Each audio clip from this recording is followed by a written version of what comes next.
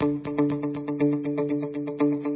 to the St Matt's 6pm podcast, where you can listen to sermons from our evening service.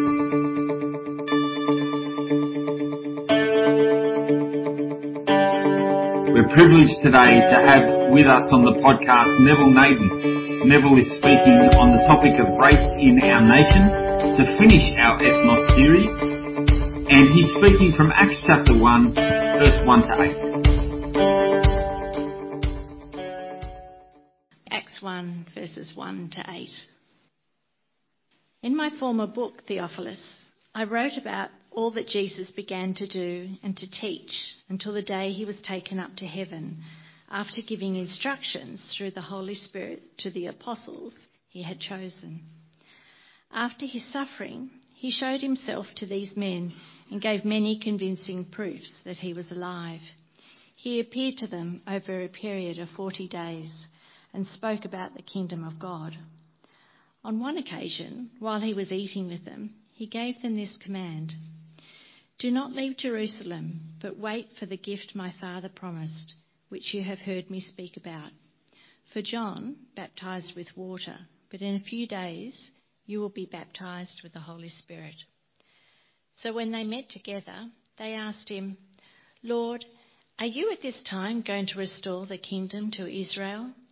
He said to them, "It is not for you to know the times or dates the Father has set by his own authority. But you will receive power when the Holy Spirit comes on you, and you will be my witnesses in Jerusalem and in all Judea and Samaria and to the ends of the earth." Folks, since colonisation in 1788, the church and the message of the gospel had struggled to find a place of acceptance amongst the First Nations people of our country. And this was due to several factors. The first being that of the late arrival of the Christian influence in the new colony.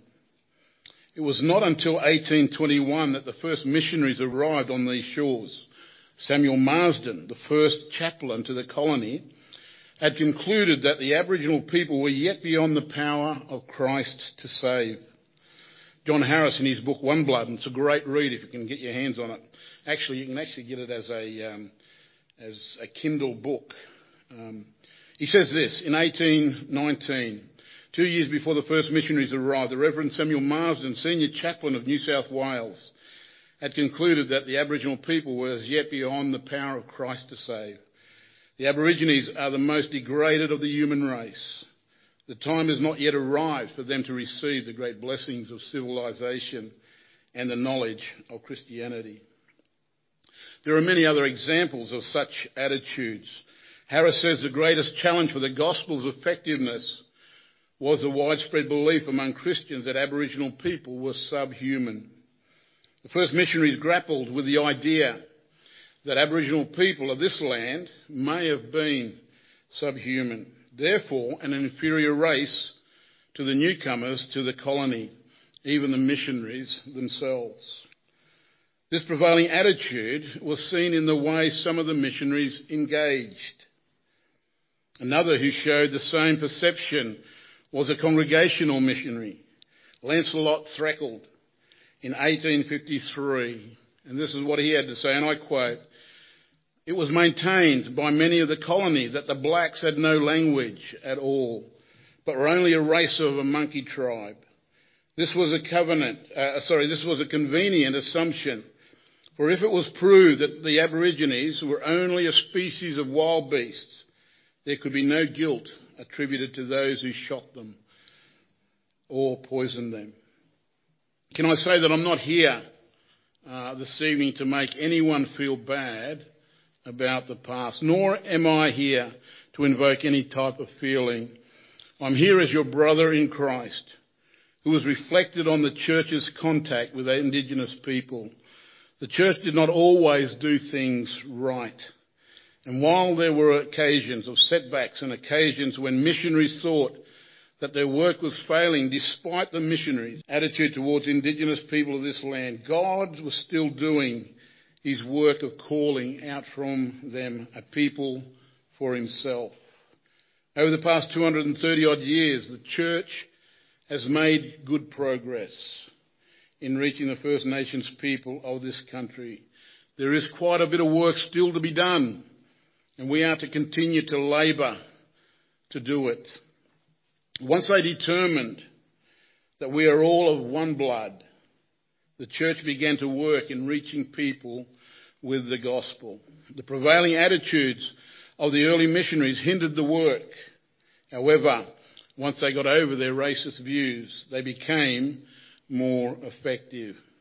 It is interesting that at the close of Matthew's gospel, after his resurrection, our Lord told his disciples that they were to go into all the world and make disciples. Matthew 28:18 says, "And Jesus came and spoke to them, saying, 'All authority has been given to me in heaven and on earth. Go therefore and make disciples of all nations, baptizing them in the name of the Father and of the Son and of the Holy Spirit, teaching them to observe all things that I have commanded you. And lo, I am with you always, even to the very end of the age.'" God had in mind to have a relationship with his created humanity. So after his death and resurrection, Jesus spoke to his disciples and told them what they must do. And they were to do 4 things. They were to go. They were to make. They were to baptize, and they were to teach people about himself and how they were to understand him and have a relationship with him. In Mark's Gospel, we have the scope of the work that they were being called to do. Mark 16:15 says this, "And he said to them, 'Go into all the world and preach the gospel to every creature.'" God had a world view of a church that was multicultural, multilingual, multi-ethnic, that was called from the throngs of humanity. But how was this going to be achieved? When Jesus said to his disciples, "Go and do these things," how were they going to do it? What was the plan of evangelizing the world? Well, that's where we come to Acts chapter 1. Keeping in mind that God wanted to have a relationship with people. So what did he do? Well, when we read the first few verses of Acts chapter 1, we find Luke giving an account to Theophilus. And the question that beckons then, and who is this Theophilus? And when we turn to Luke's Gospel, we have these words. Luke chapter 1 says this, "Inasmuch as many have taken in hand to set in order a narrative of those things which have been fulfilled among us, just as those who from the beginning were eyewitnesses and ministers of the word delivered them to us. It seemed good to me also, having had a perfect understanding of all things from the very first, to write to you an orderly account, most excellent Theophilus, that you may know the certainty of those things in which you were instructed." And so, again, the question is, who is this Theophilus? And what relationship did he have with Luke? Friends, I believe that Theophilus was a wealthy person who owned slaves, and Luke was one such slave. Now you might say, well, how can Luke be a slave? He was a doctor, for crying out loud. Well, folks, Luke lived in a time where people such as himself did not earn enough money to provide for themselves. Therefore, they worked for other people. In this case, Luke worked for Theophilus. Hence the reason he referred to him as most excellent Theophilus. Luke wrote his first account, which we have in the Gospel of Luke, and then he penned the book of Acts. And note what he says. He says, "In my former account I made," the former account, which is the Gospel of Luke, "O Theophilus, of all that Jesus began to do and teach until the day he was taken up, after he through the Holy Spirit had given commandments to the apostles whom he had chosen, to whom he also presented himself alive after his suffering by many infallible proofs, being seen by them during 40 days, and speaking of the things pertaining to the kingdom of God." Now note a couple of things in this part of our text. Note the words infallible proofs. From the time that Jesus rose from the dead, prior to his ascension, he showed himself to his disciples. This was over a period of 40 days, Luke tells us. Jesus' resurrection takes place the day after the Sabbath day.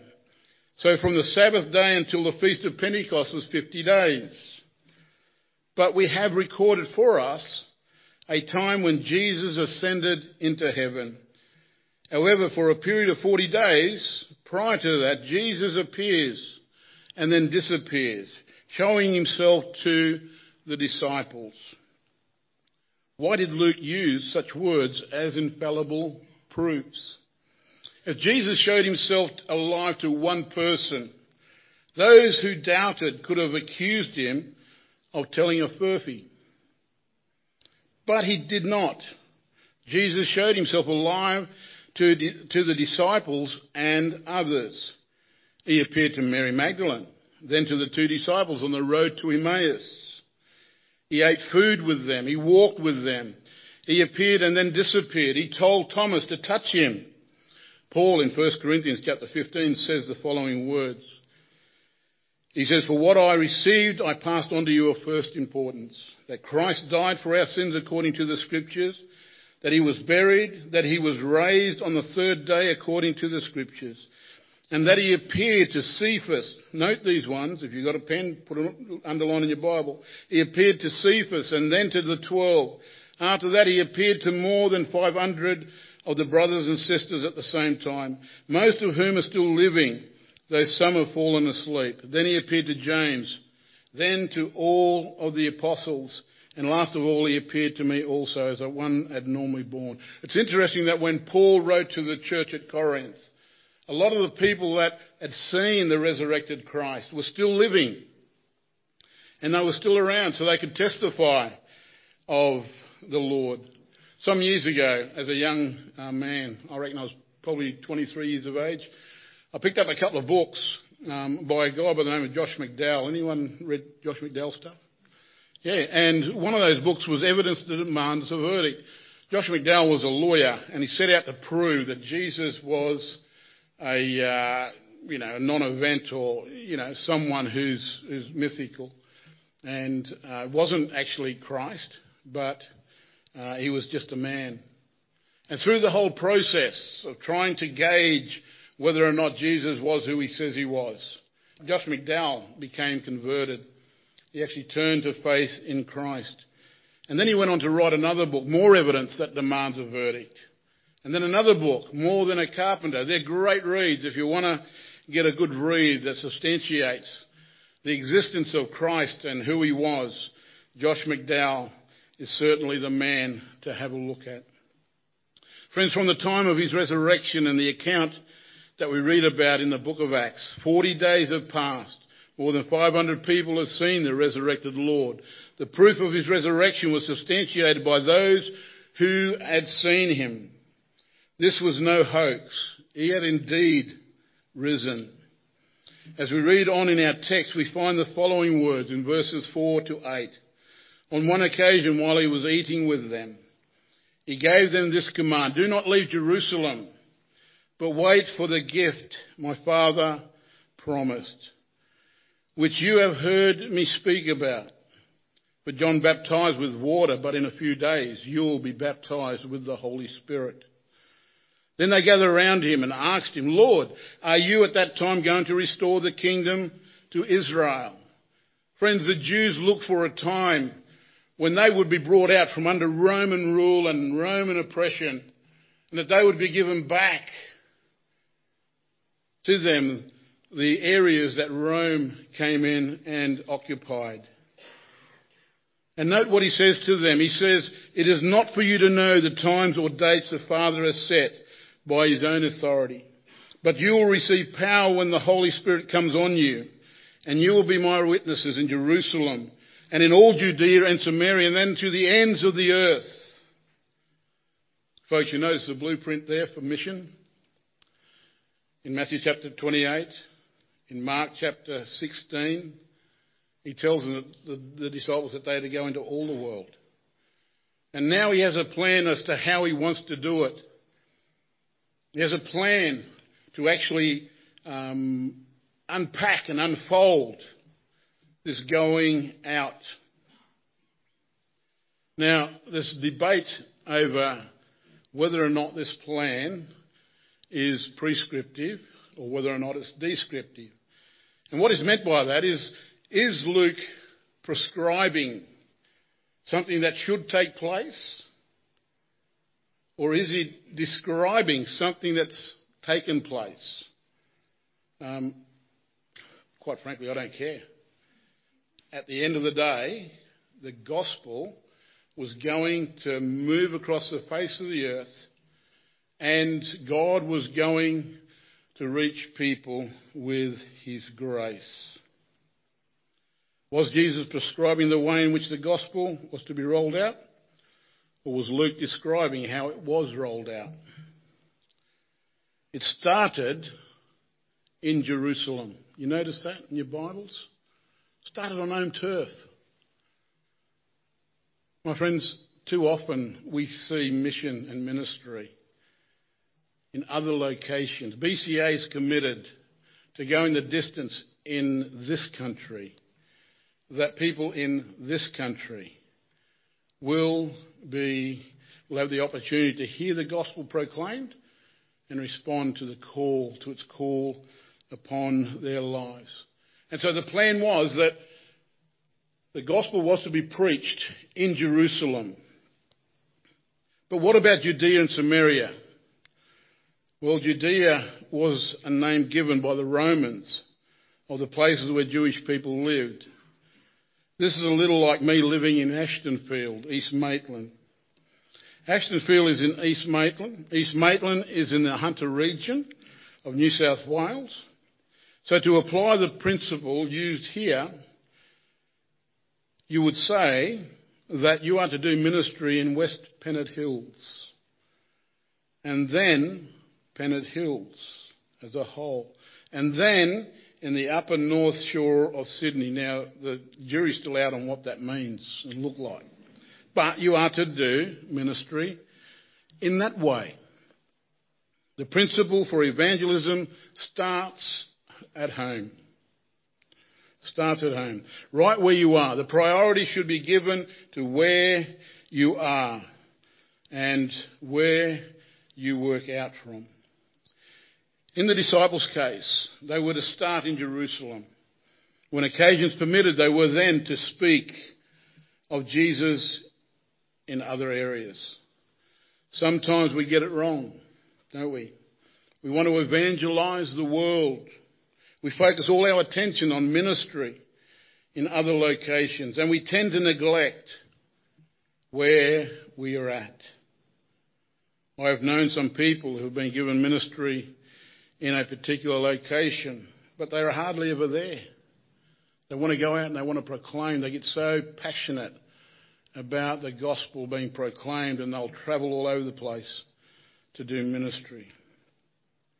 Jesus says to his disciples that their ministry should take place where they are. Jerusalem, then Judea and Samaria, and then to the utmost parts of the world. Now, in saying that, we are to reach all people with the gospel. For the gospel is available to all who would believe, regardless of race, of colour, of creed.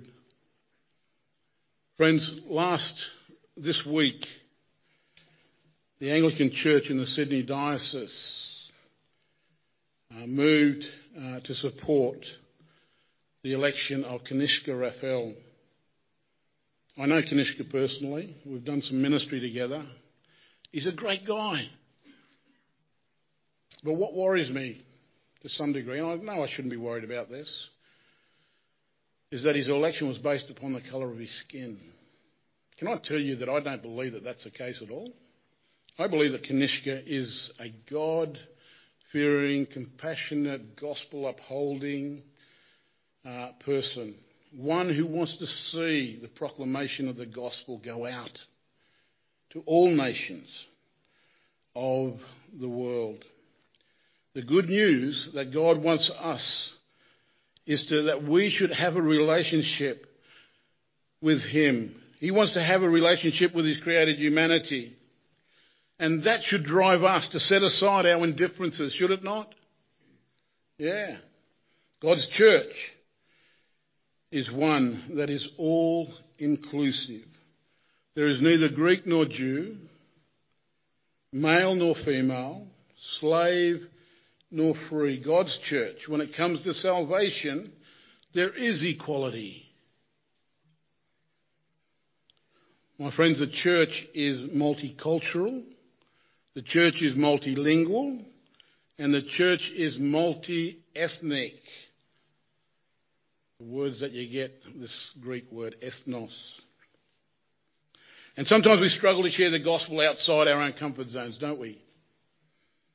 Well, let me ask you the question. When was the last time you spoke to someone about Jesus who doesn't come along to this church? Because at the end of the day, that's where the rubber meets the road. If we believe that God wants to have a relationship with people out there in that community, then we have a responsibility, do we not? To go out and to share with them the love of God. Well, you folk have been in a series on running the race. You've considered the race in our world. And I think last week you would have considered the race in our hearts. And today we have considered the race in this nation. And whilst it started off and struggled initially, God is wonderfully calling a people out from the First Nations people. God is wonderfully calling a people out from the throngs of people who live in this country. 28, 29 million? Yeah. He wants to have a relationship with those people. And so you and I have a responsibility. We have a responsibility to be able to share our faith with other people in order that they might come into this relationship with God and become a part of his family. And so I want to encourage you this evening. Sure, we can come along to church and, holy huddled and Christian cuddled and all of that, and that's good. But at the end of the day, God wants his people to be mobilised to do mission. He wants them to be out there and to share this gospel of good news. And we, as those who have come to understand his love for us, and that we are saved not by anything that we have done, but by his grace in calling us to himself. Surely that should drive us to go out to the highways and byways and share that wonderful love and compassion that Jesus has for his created humanity. Friends, let me say, Matthew chapter 28, Mark chapter 16 outlines both what it is that the disciples were called to do. Luke outlines what the process would be, the blueprint for how this should be done. So let me encourage you. Hey, do work in your home backyard.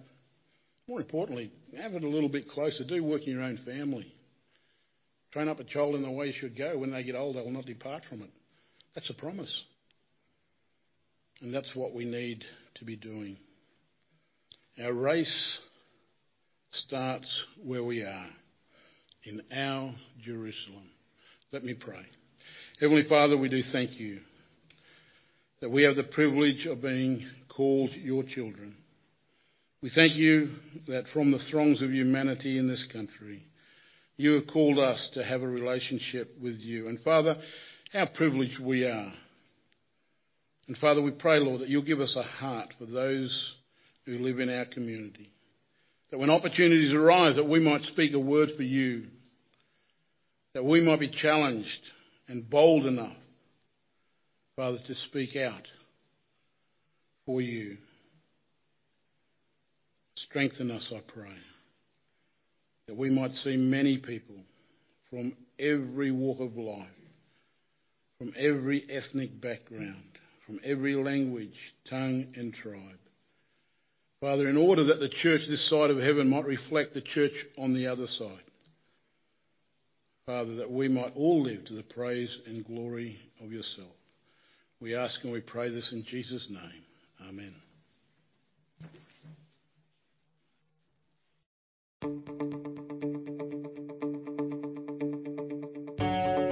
Thanks for listening to this week's sermon. St Matt's West Pennant Hills 6pm congregation is a collection of people who want to be changed by Jesus, to have a deeper connection with God, deeper community with one another, and deeper concern for our world. We'd love you to join us on a Sunday soon. For all the details, check out our website at stmats.org.au, and be sure to subscribe to our podcast so you don't miss a sermon.